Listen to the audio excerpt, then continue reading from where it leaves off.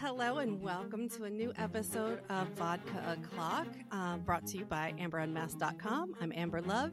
Special thanks to my Patreon backers who allow this to happen through their contributions every month. You can go to patreon.com/AmberUnmasked. And among the rewards that you get is early access to the Cat Detective case files.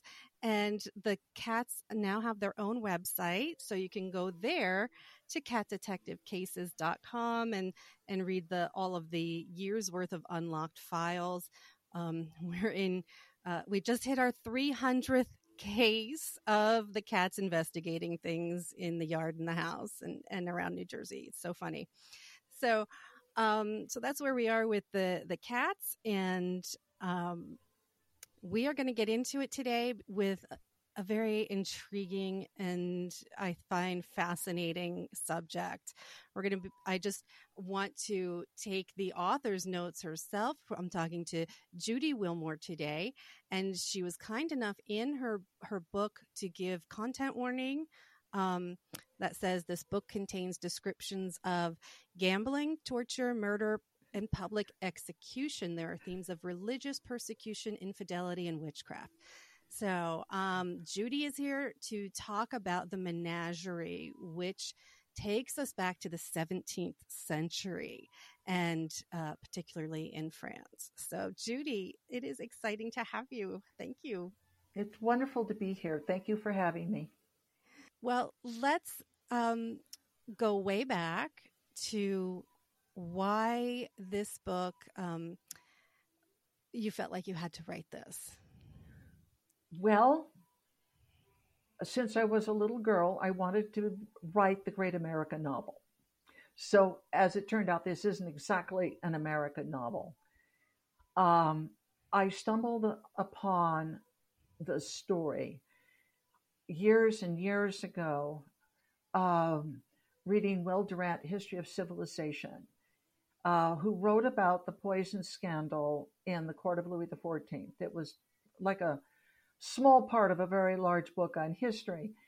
And it said that the king's mistress had been accused of poison and witchcraft and having a black mass celebrated over her naked body. And I was totally entranced and was like, I don't know if she did it. Did she do it? Did she not? So over the years, I just kept digging. And this is so long ago. This is before the internet. So I acquired what books I could. Finally, in the 1980s, I said, I got to write this book, but I don't know French. So I went back to college and I took French. So I accomplished that. As I did that, I went from a career as a reporter to investigative reporter. And because I didn't have a journalism school degree, there were very few jobs. So I became a private detective investigating insurance fraud. And I did that for 20 years.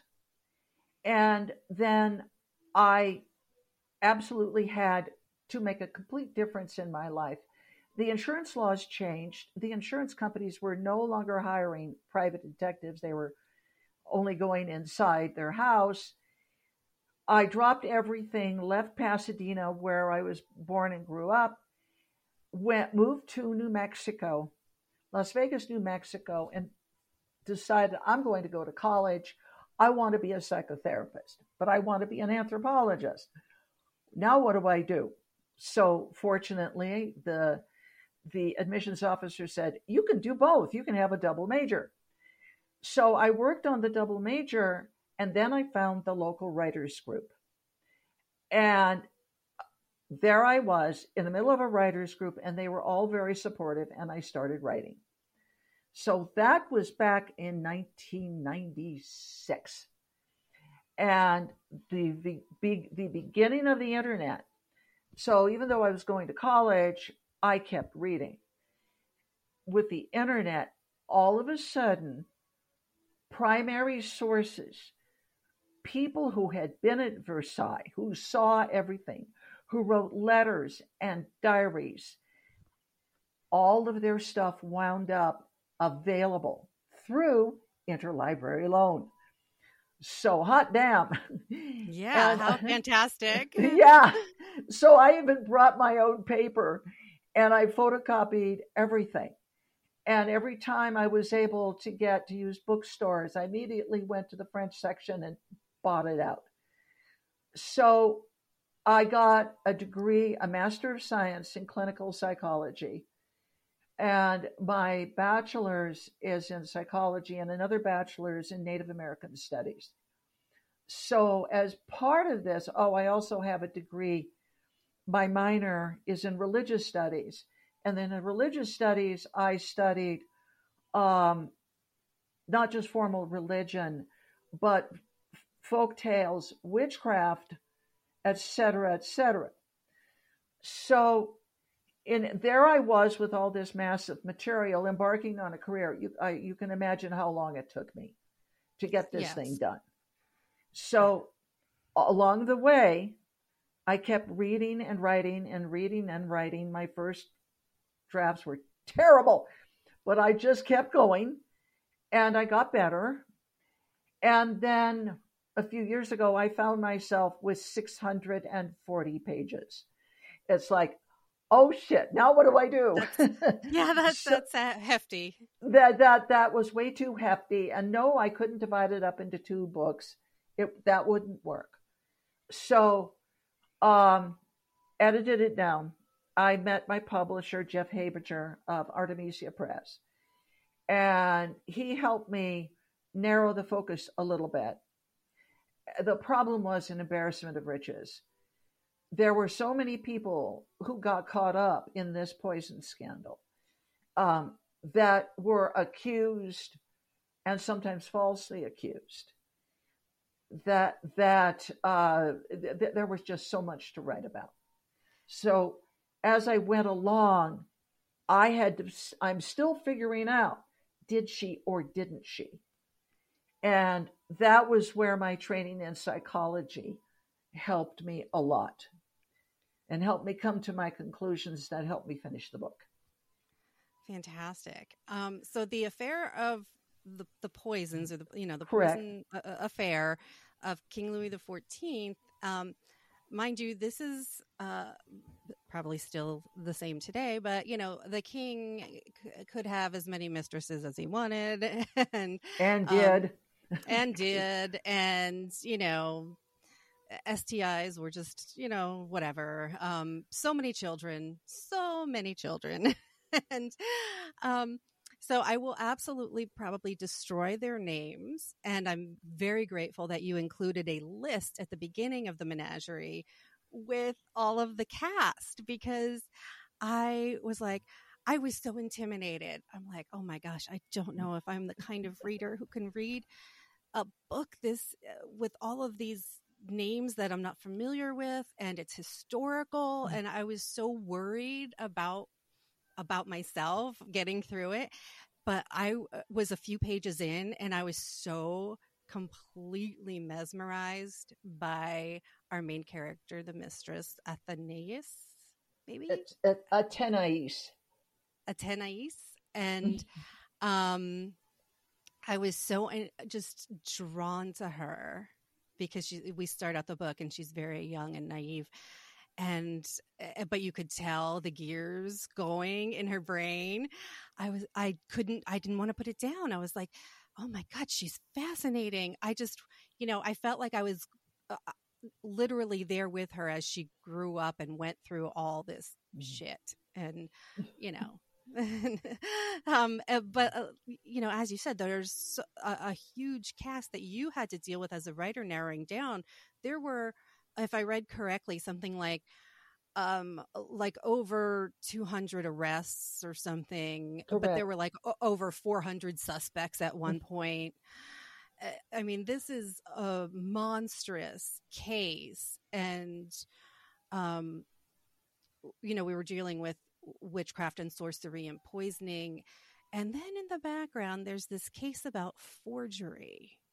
So, and mind you, this is just Versailles, and yet this was going on in Italy. It's going on in New England, in Salem. So it's going on like all over the place, but I don't ever remember hearing about this. I mean, maybe, and I did take French in high school, but I don't remember hearing this history. So I want to explain the title, and it's called a menagerie. There was at Versailles a real menagerie. It looked like a little castle, complete with kind of a moat, and it had towers, and people would go there and sip wine and sit around and look at the creatures in the cages.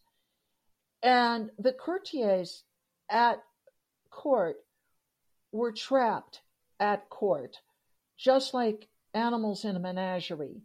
They had to be there. They had to circle the king. He demanded it. And if they didn't show up, they would get no promotions, no extra money, no status. They would be forgotten. So that is why I called it the menagerie, because as wealthy as they were trapped. Another subtext that I was deep into the book, and then pop up more books written by women, sociologists, anthropologists. They got into this because it's about women being trapped. They were at the mercy of their fathers, their brothers, their husbands. They had absolutely no power. Even though they had all this money and the beautiful clothes, they had no power at all. And some of these women, some of the rich, at least one of the rich ones, more than I know of the poor ones, had been raped. They had been molested repeatedly by their family members and retreated into witchcraft as a way to deal, as a way to find some kind of power in themselves. And of course, they wound up hating their family. And one of the people here, the Marquise de Brinvilliers, she split. By the way, as a psychotherapist, I have people with multiple personalities, and I am convinced she did, because she had a part that was truly evil. She had been raped by her brothers. So she turned around and poisoned them all. Mm-hmm. And her father and the relatives, etc. She got quite good at it until she was caught. So she was tortured and then revealed this other part. That's pretty chilling. And that, by the way, is documented. So she could have been the central character, but there were so many to choose from. There were so many, yeah. See, and I knew what she did, but Athénaïs, not so much.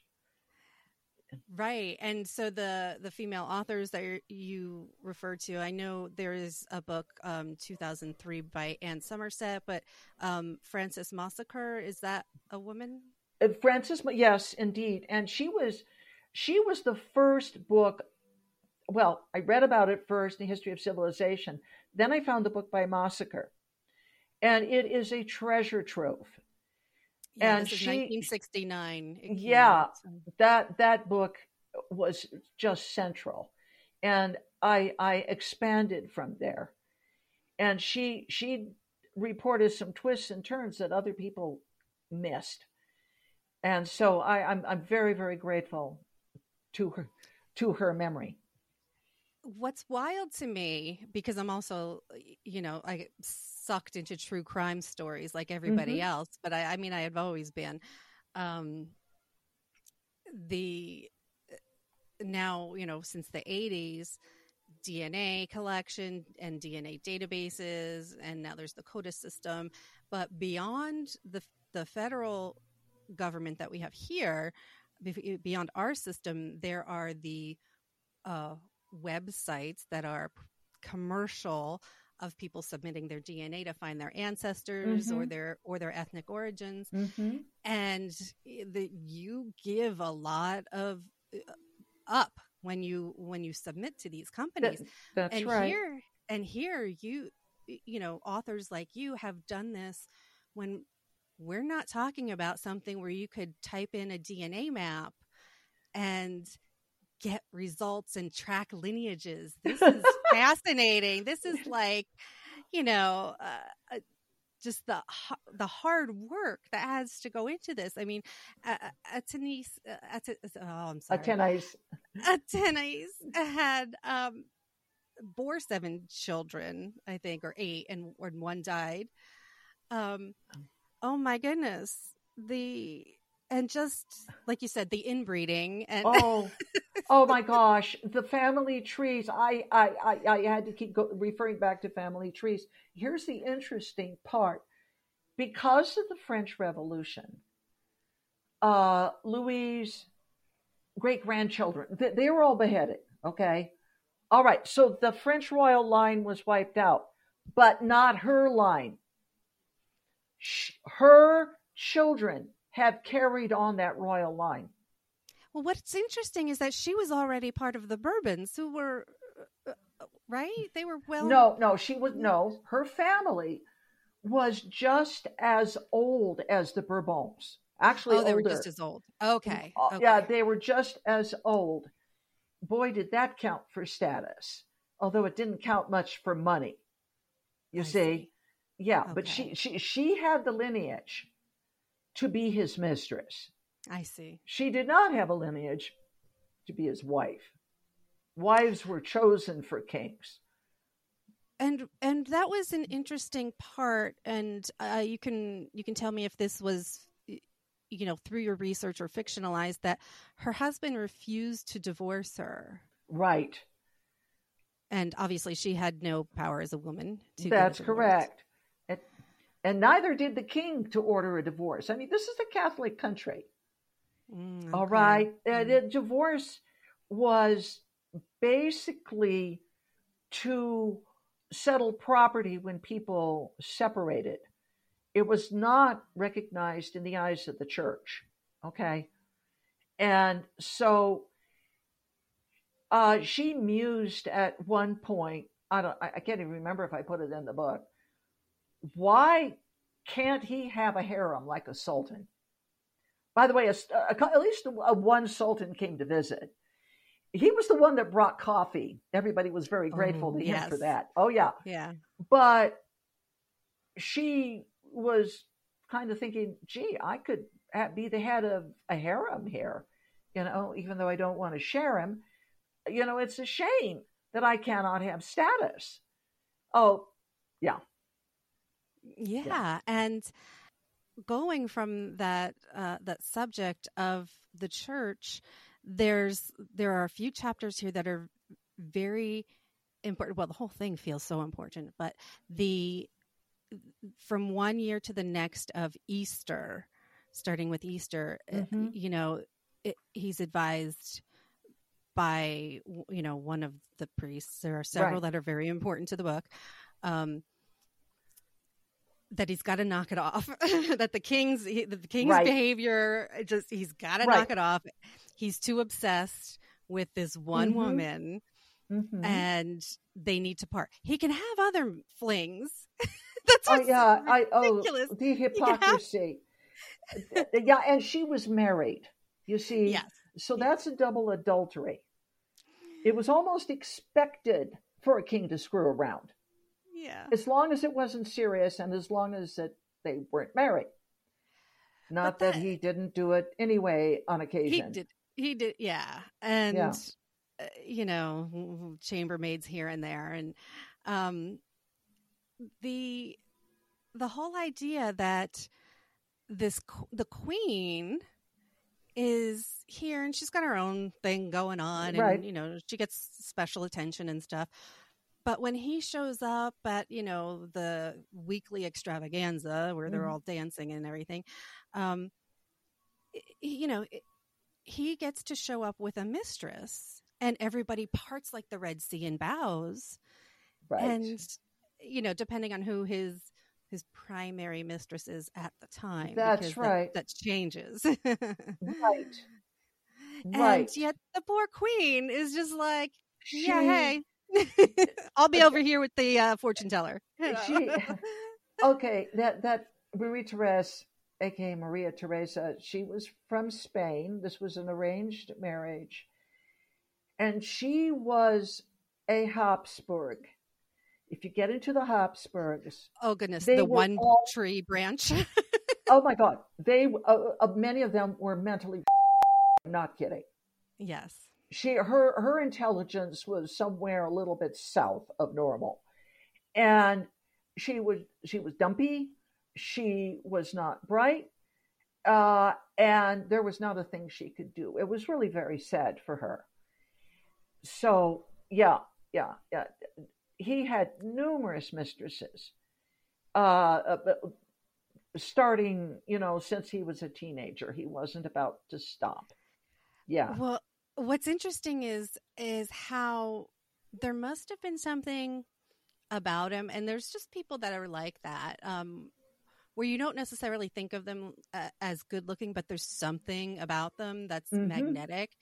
And Tenise even refers to him as stinky because he's unwashed and refuses to bathe. Oh, that even more than most people. He was Yeah. afraid of taking baths. Yeah, and there was this scene where the blow up. All of this was recorded. I wrote this down word for word. Uh-huh. It was like when you had something exciting happen in court, it would be witnessed by a crowd, and they would all scurry off to their apartments, put pen to paper, and they would write letters, and they would write in their diaries, and I have them all. So that's why this thing grew to 640 pages. I mean, it was an Mm. embarrassment of riches. It really was. Yeah. So he's like this man that's foul and and yet so wanted. Like there was just, I mean, I guess he was really good in bed. I don't know because No, the no, no, he was powerful. he was He just powerful. that's what it was all about. He was powerful. Yeah. And so thinking, and I'm sure this happens to women and anybody who's pregnant today, is here she's in this situation of, oh my God, she gets pregnant. And then she gets pregnant again. She's just like constantly pregnant. And she Right. thinks, and then she gets all this baby weight. And this is a time in fashion history that I simply don't know how anybody survived. The amount of fabric and, Oh yes. like metal and whalebone that went into I mean, there's a YouTube channel about a woman who does getting into Victorian outfits. So a whole different time period, and that seems easy compared to this time period. It, I mean, I the layers. the layers. So if I could explain the layers, I I I don't think that early they went in for corsets, but what you had, the first thing you put on was your chemise, which would have been very lightweight linen. Okay. That was the part you could wash. There was no dry cleaning. It was very difficult to safely wash silk. So you would have this chemise. That was the one that went to the laundry. Over that went the skirt. So the skirt got fitted on, then the bodice that matched the skirt. So it looked like one dress, but it wasn't. So the bodice went over that. Then that was fastened up in the back. And I think there was some pulling Yeah. of laces and things like that. When Athenais was headed to bed with the king, which was in the afternoon, she had to have her very helpful maid unloose her stays. Yeah. Yes. So yeah, that's how all of And mind that. you, it's so funny that just the descriptions. There were times when I really did crack up when she'd be looking at other women and judging them about how they're their dress barely covered their nipples because they had absolutely as much as legally possible. That's right. Splooshing out the top. Yeah. Oh yeah. That was real. That was so real.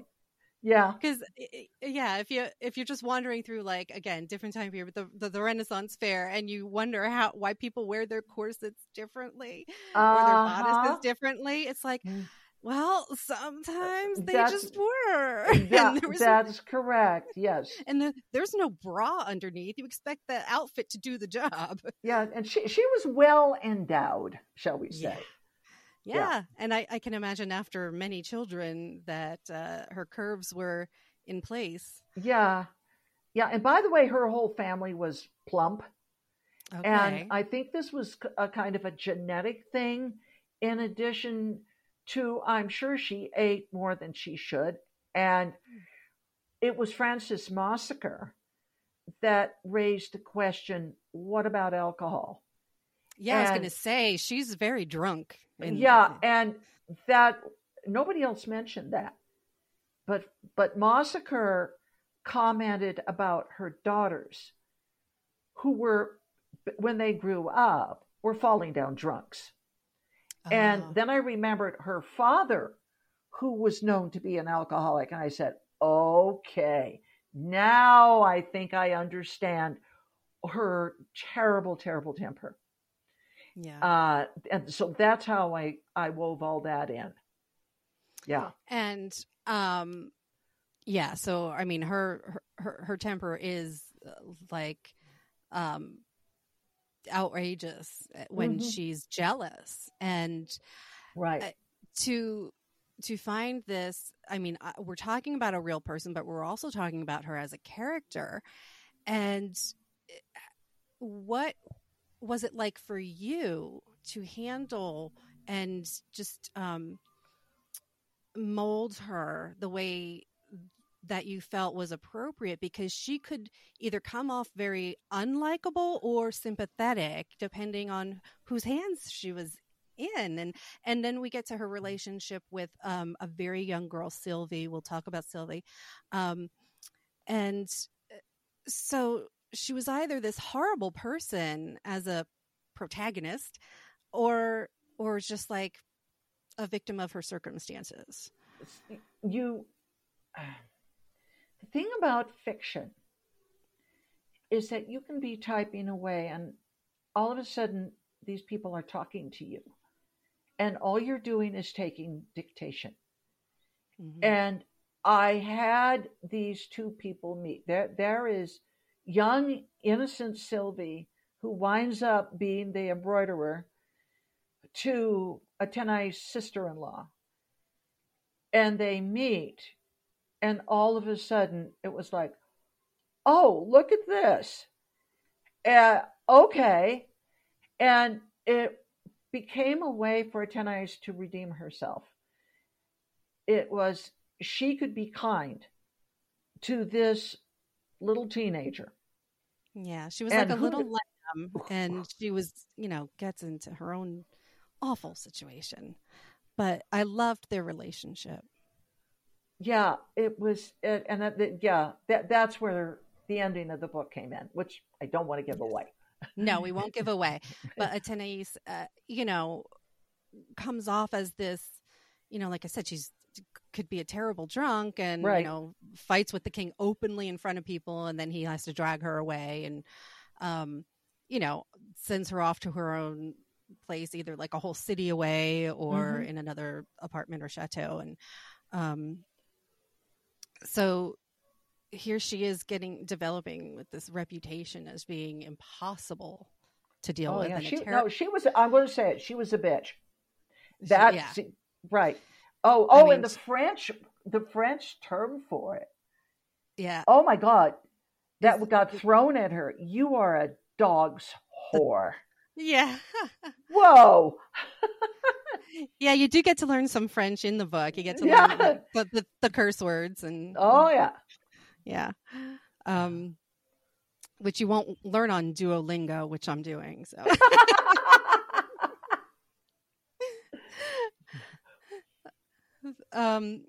So for for Sylvie, I you answered perfectly how what I wanted to say and ask about her is, what does she represent to Atenaïs, and she's like this innocent person, this young girl who's starting to follow the same path that Mm-hmm. she did, and she's like, I got to save this kid. And she's so talented. And then there was Sylvie comes with her own little side story there. Was it the Huguenots? Yes. um, Yes. and how they were suddenly like just gonna commit genocide, like we have to get rid of these people. And you know Atenaïs is like the one person bold enough to go up to the king and his staff and say, what are you doing? These are the most talented artisans in our entire Right. country. Right. And see, what stunned me, there's a, right about the end of the book, there was a meeting um, to judge Atenaïs. And on that day, and this is true, there was a discussion of, it was almost a pogrom, like against the Jews, but it was against the Huguenots. And that was actually going on. And the king got upset on that day. All of this is for real. And where this happened was where Atenaïs came from. Her family had all their property in this area in Western France. And she knew many Huguenots, and they were her people, even though she was a devout Catholic. She really cared about this. One of the more interesting things, Massacre said, it's alleged she wrote her own book.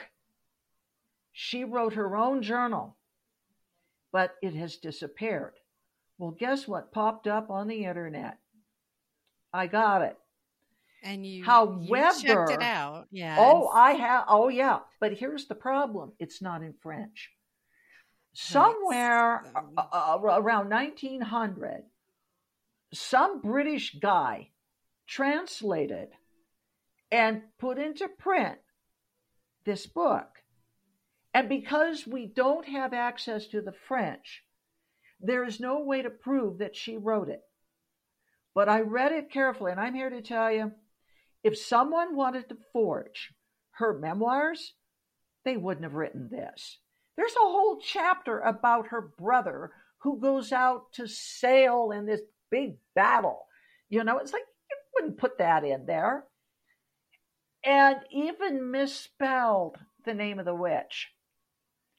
And she was known for her bad spelling. Oh. See, I know it was her.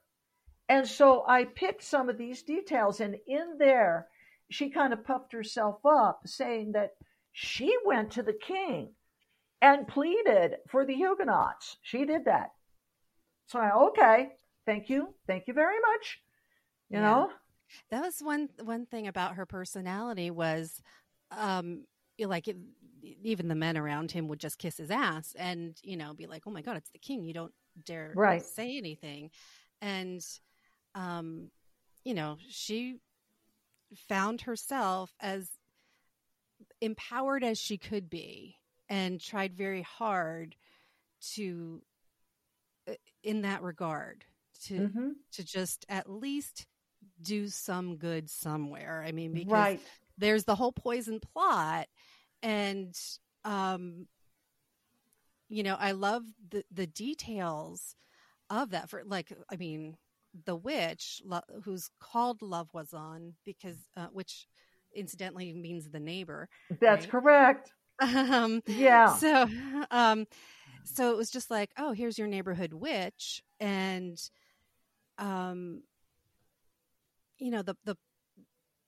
they had it. At least it came off to me as when Lavoisin is taken into custody and she's being tortured. That she wouldn't give up that name. Like there was one That's right. she wouldn't say. Right. And that was really pivotal. Yeah. Even when she was tortured, she wouldn't.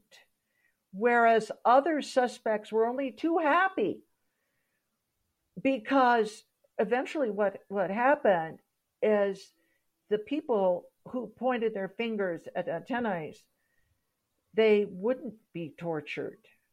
Because Right. you see, there were laws about torture. And You the were going and to the whole torture. See, this yeah. is where it got very delicate.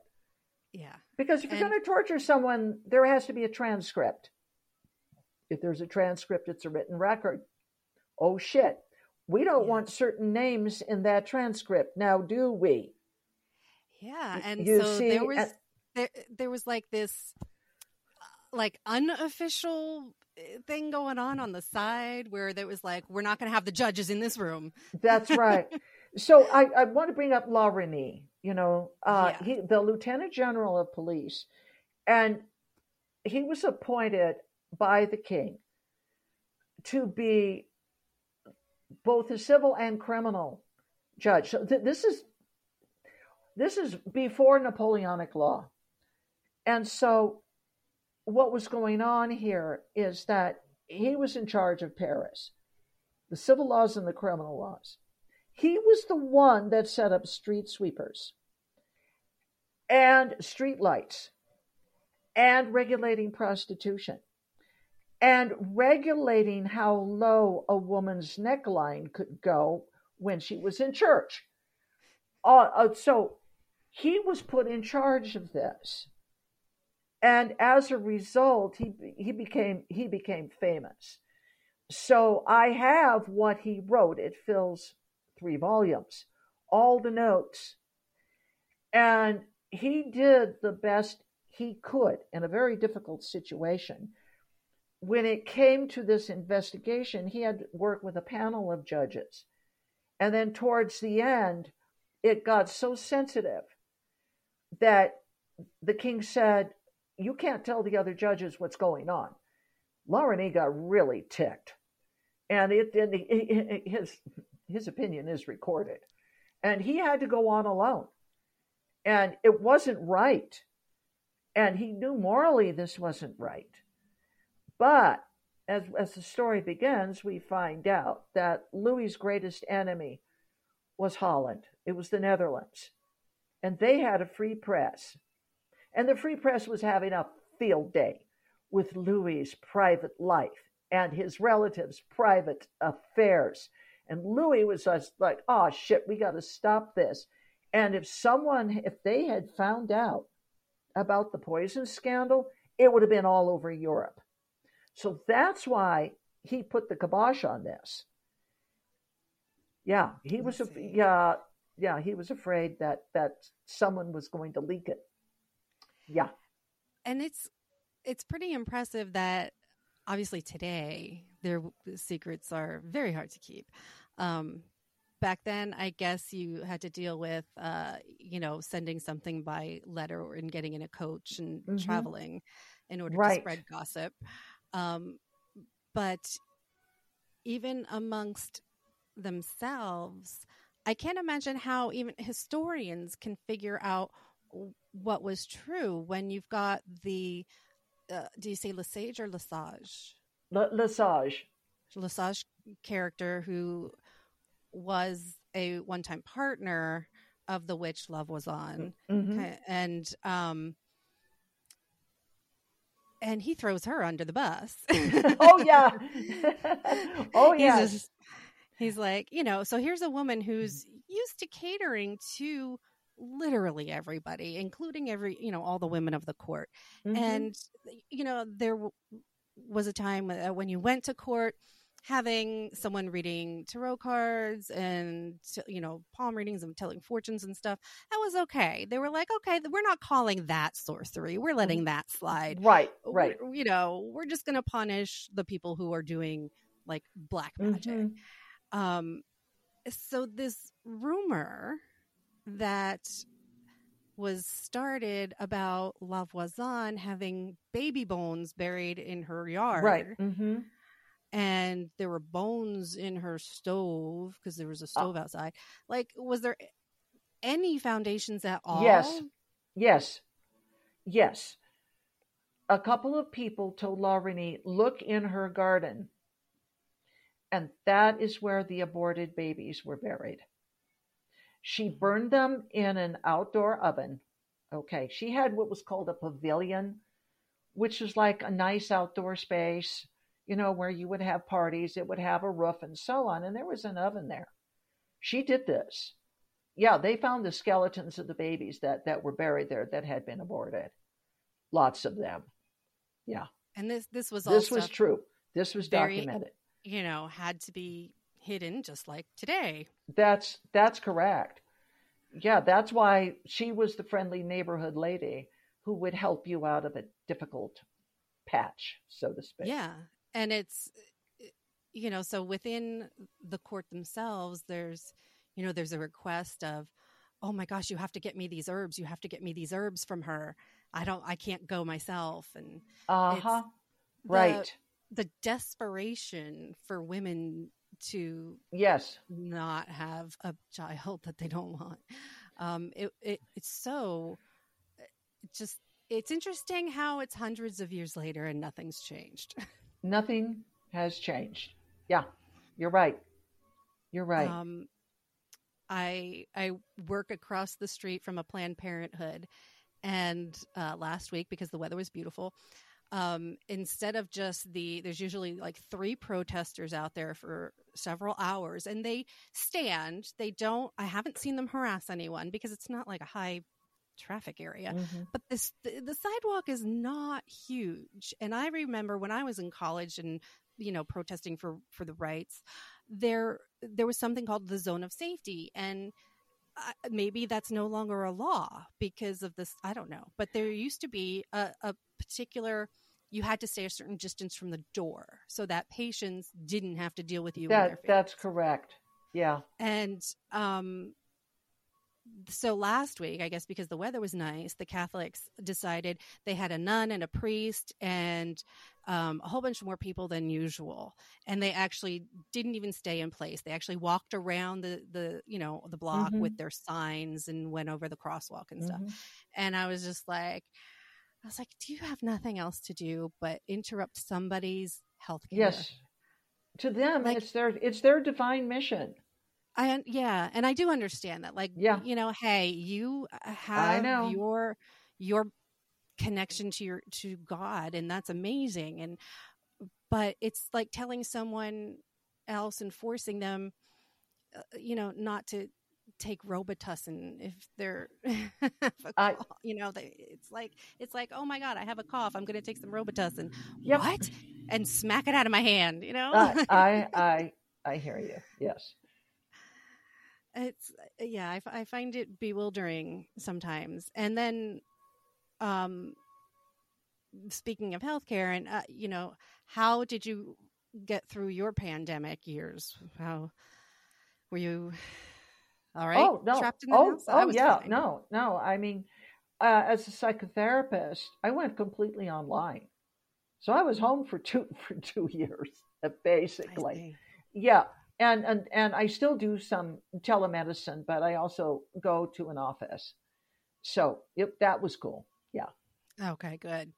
Yeah. I, it's just interesting that I guarantee if the sign above the door just said, um, you know, doctor's office, there wouldn't be protesters out there. No, no, and back in history, women had zero power.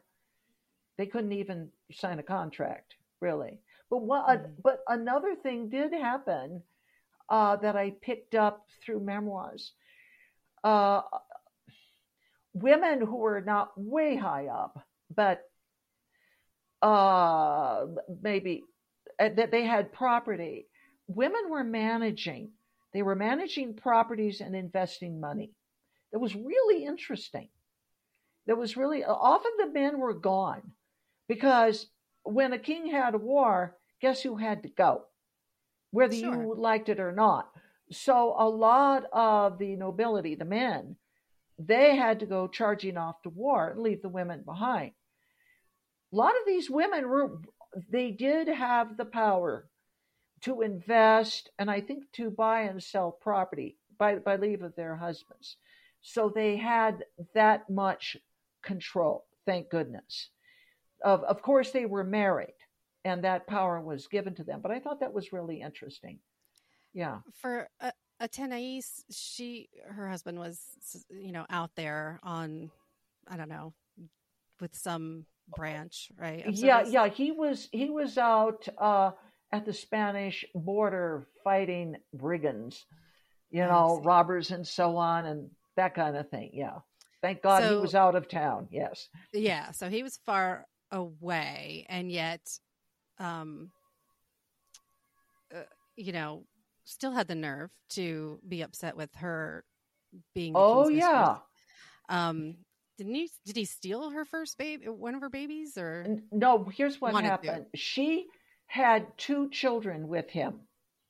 Oh. And when she took off with the king, he got the kids. I see. She didn't. God, I can't remember what happened to the little girl. Her son was eventually, many years later, as an adult, allowed to be present at court. That was an interesting thing. But no, her husband. Why? Because a lot of water had gone under that bridge. This was after she was the king's mistress. This boy was grown up. And so he was allowed to come to court. So her children by her husband were taken. And there is a scene in which she's pregnant by the king and the husband comes back and he tries to rape her. That's documented. That is documented. And he claims he has every right to do it. She's his wife. Right. Not exactly. Yeah. And, so as we're, this is a different time, 17th century. And, there's even towards the end, the arranging marriage of like some very young kids. Oh, yeah. And it's just like, I don't want to be here. I know. Those poor kids, they're like, oh my God, well, I have to worry about which fork I'm using and I don't even want to be here. Yes, it was interesting. They went from the nursery right to the dinner table. It's like dinner was a formal affair. So these, I don't know when this happened, maybe at the age of 13, 12. There they had to be taught which fork to use and the proper things to say. And I'm sure that they were trained by their governesses, nursemaids, et cetera, et cetera. Yeah. This was hard. You had to know who to curtsy to, who not to curtsy to. Could you sit down in this person's presence? Did you have to stand? How do you address a prince of the blood? On and on and on and on and on. Yeah. Mm-hmm. It's another world.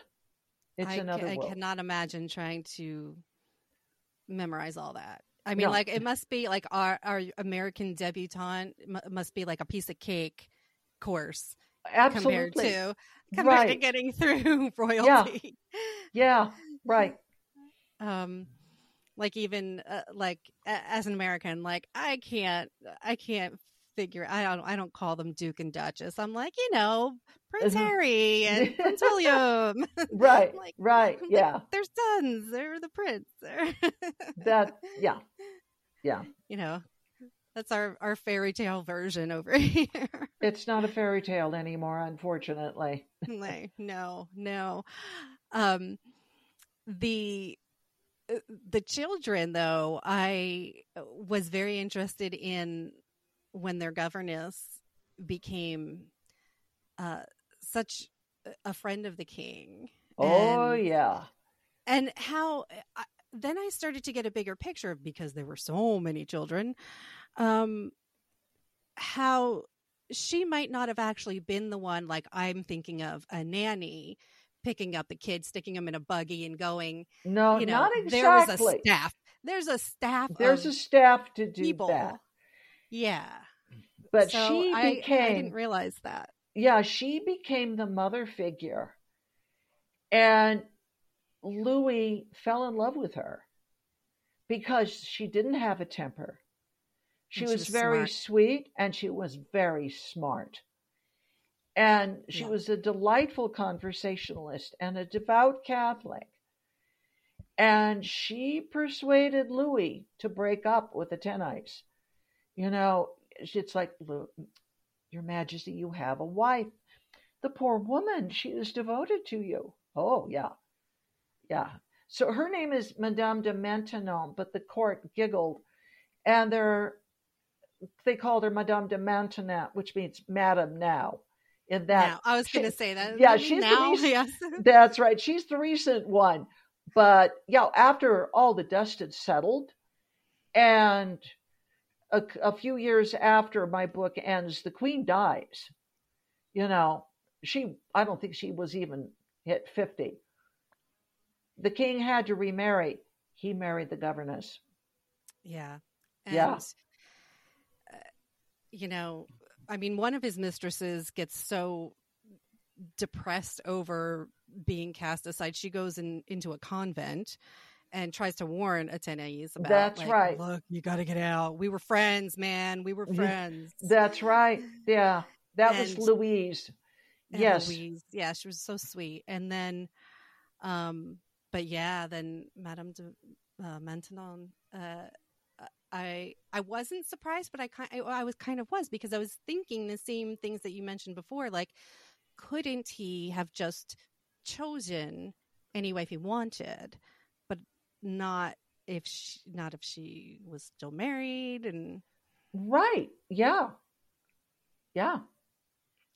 So he could do what he wanted. That his marriage to the governess was never publicly announced. But people kind of figured out what was going on. Yeah, by the attention he paid to her. And so, of course, not being of royal blood and et cetera, she gained enormous status simply because people figured out, oh boy, and we need to be on her good side. Oh, yeah. Yeah. I have to mention Madame de Sévigné because I adore her. She was the letter writer. And so a lot of the juicy stuff in the book comes right from her. And she had to be a Gemini. She just sparkled. And it was so cool. That's why I would bring her in to conversations and so on, because she was an eyewitness to a lot of this. And so her letters comprise 2 volumes. And they are the big go-to for what was going on at court at that time.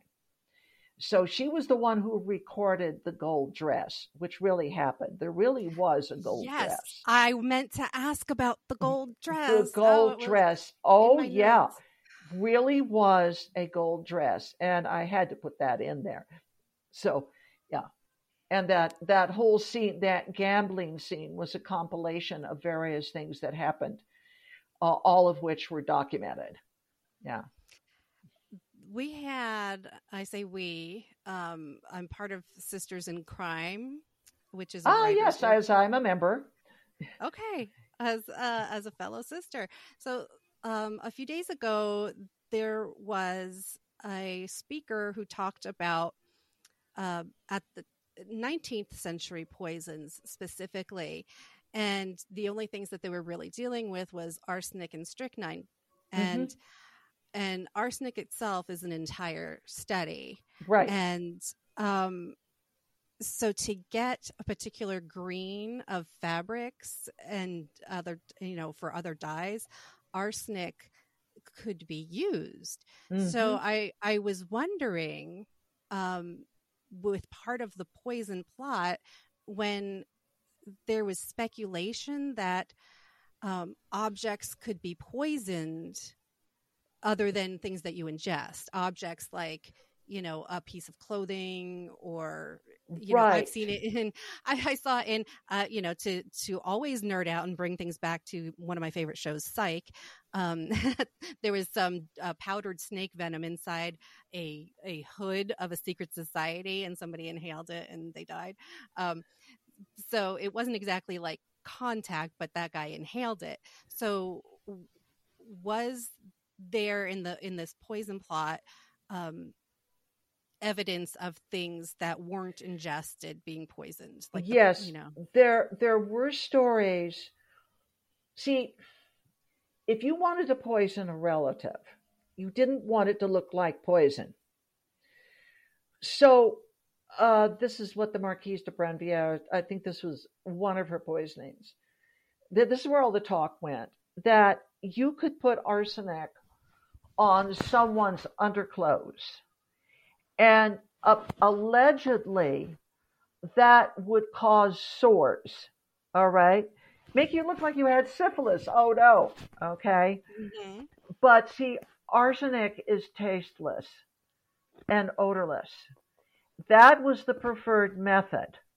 So what the Marquise did, she dosed her family very gradually, Right. little bit by little bit.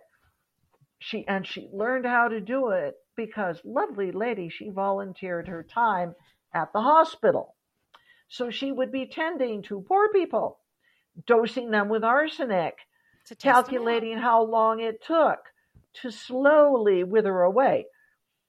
Until finally, with her brother's dead and her father dead, oh, I think something's going on here. Yeah, yeah. So, Yeah. yeah, so arsenic was rat poison, and it was totally legal. And finally, at the whole end of all of this, um, after the end of my book, you had to have a license to be dealing in arsenic for rat Yeah. poison. So Yeah, that's one of the things that was mentioned in this Sisters in Crime lecture, was that there was a ledger. So you actually had to sign your name that right. you were buying it, Mm-hmm. and write why. So, Yeah, I mean, who's controlled going to write? substance. Because I Yeah, hate my husband, right. Yeah, there you go. Yeah. because people are always honest. um, so before I let you go, because this has been fascinating, and like I said, it's an entire course that we could get into and just study at the collegiate level of this poisoning plot and the King's affairs. Um, so first of all, what are you enjoying now? What do you read or watch or listen to? What do you do in your spare time? Well, what spare time? What spare time? She's also an astrologer, folks. Yes. Oh, Yes, I am an astrologer, and I'm writing a sequel to the Menagerie called The Flight, and it will feature Sylvie. oh, I'm And excited. again, it's based on fact. And it's about the Huguenots. They have to get out of France. And if you tried to leave, it was bad things would happen. But as we know from history, thousands of them did make their way out. But how? And Sylvie, the embroiderer, gets her dream job working at Gobelin, which is the manufactory that made all those beautiful things for Versailles. And most of the workers there are Huguenot, and they have to get out. And that's what she finds herself in the middle of. So that's the book I'm writing. Oh, I just found her so sweet, and just wanted to save her too, because she got mixed up in bad shit. But she, like you said, a sweet and innocent artist, just amazing. So, do you uh, have other favorite authors? Because your daughter is the one who got me into Dan Brown and Margaret Atwood. So, um, I'm wondering what you read. Oh my gosh, I read so widely. One book I just read, it was recommended by New York Times. It's called The End of Drum Time. And it is about the Sami. in Lapland about 1850, and it is absolutely fascinating. This is a culture I've heard about, but I really wanted to read about, and about how their whole culture was ended with the introduction of Christianity, Mm. and how they were herding reindeer, and they were shamans, and it's just they were past tense. It's a fascinating book. Really love that. Oh, that's interesting. Yeah, I try to spread as a writer. They tell you, oh, you got to read your genre, and I'm like, I got to read outside my genre. Yeah. I've I like sprinkle it in there, and in Mm-hmm. doses, but yeah, I mean, I just put up a glowing review because it's a book. Anybody who's from Jersey or knows people from Jersey, I just want to buy this book for everybody I know. Um, called Verena Palladino's Jersey Italian Love Story by Terry Flynn DeFino. And that book just blew me away. It's actually not about murder and crime or anything. It's Okay. just an amazing family drama, and but so good because there's so much wonderful humor and sweetness and love in it. It's Mm-hmm. fantastic. Um, but I had to give up on watching The Handmaid's Tale because I was just like, this is just getting too It's stressful. disturbing, isn't it? It was. I got to a certain point, and I took a pause, and then I went back to it, and then I took another pause, and then I was like, oh no, I just can't get back to it. I'm just because I never read the second book, but I read the first book, Mm-hmm. and It's too I, real. it is. It's far too real and relatable, and I watch things that are very much not, like, I mean, I'll Right. watch some cop dramas too, but Mm-hmm. the way that they are on TV is not like real life either. So I'm like, oh, look how friendly the police on TV are. Have you read Louise Penny? Not yet. It's Oh, actually in okay. my catalog, though. It's in my book catalog. Yes, because she is the queen now, okay, Yeah. of Yes. mystery writers. Uh, And her main character, Inspector Gamache, I would notice he's kind of like La Renée, Great. the you know the law enforcement officer who's wise, and yeah, yeah, I love her book. She's got 18, and I've read them all, and she's a good person. She really did you is. did you read the one that she co-wrote with Hillary Clinton? Yes, I did. Okay, because Excellent. that was the first one that I wanted to read, but Yes. they're Yeah, just like piling up in they these are. kids' But books. you could. That's a standalone. Okay, You. good. Yeah. Yeah. Yeah. She is absolutely amazing. Yes. That's great. So where can people find more information about you? I know the publisher for the Menagerie is Artemisia Publishing, so they have their own website. You, that's I'm just on their name. Amazon. I for this month, my Kindle is marked down to 99 cents. Nice. Okay, and I have it available by Kindle and by paperback on Amazon and Barnes and Noble, Okay. and I have a website. So, Okay. Is that your name? Just Judy Willmore? Judy Willmore, author. So Okay. if you want to check, if you want to go into Amazon, there, I'm not the only book called A Menagerie. So you need to put in Right. my name and the Menagerie, and then you come up with the book. That's the problem that I have too. I'm like, first of all, my name is very common. And then second of all, my first book is called Cardiac Arrest. And if you type cardiac arrest, you not only get another murder mystery called Cardiac Arrest, but there's also science books of cardiac arrest. Of course, So yes, I'm yes. like, you gotta really find me, unfortunately. And I know that's the hmm reason that some people pick very specific pen names because they know that they're the only one that's going to be out there. Right, Um, it's right. like, well, I guess I thought I was, I don't know. I just like chopped off my last name and I was like, well, that's my pen name now. But, um, all right. So Judy Willmore, thank you so much. Is there any social media stuff that you do or you let, your helper handle that. Yeah. That my daughter is part of my little publicity team. Yeah, and she She's posts your for sweet me. tea. Yeah, Yes. because I wrote to her. I was like, "Hey, Judy," and she's like, "It's me." I'm like, "Oh, hi." It's like, I was like, "I miss you, girl. Love you." Yeah. Okay. Well, we will keep an eye out for Sylvie's story. Mm-hmm. And are you like just starting, like early stage?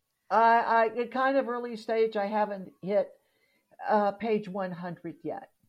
Okay. Yeah, because I right. work full time. Yes. Yes. So you're doing great work and very important work for I think everybody needs a mental health champion. So thank you so much. Thank you. And you guys that are listening, if you have any questions, let me know. You can go to patreon.com/amberunmasked once again to help sponsor the show. You can find my personal blog posts and book reviews, all the stuff that's just about me at amberunmasked.com. I started my own author website too, just because people suggested you do that with just book information. So that's Elizabeth Amber Writes. But most importantly is the CAT's website. I mean, let's be real. CatDetectiveCases.com. They're the bosses anyway. I'm just staff, you know. So until next time, stay safe, everybody. Keep washing your hands and doing all of the healthcare that you need to do to take care of yourselves.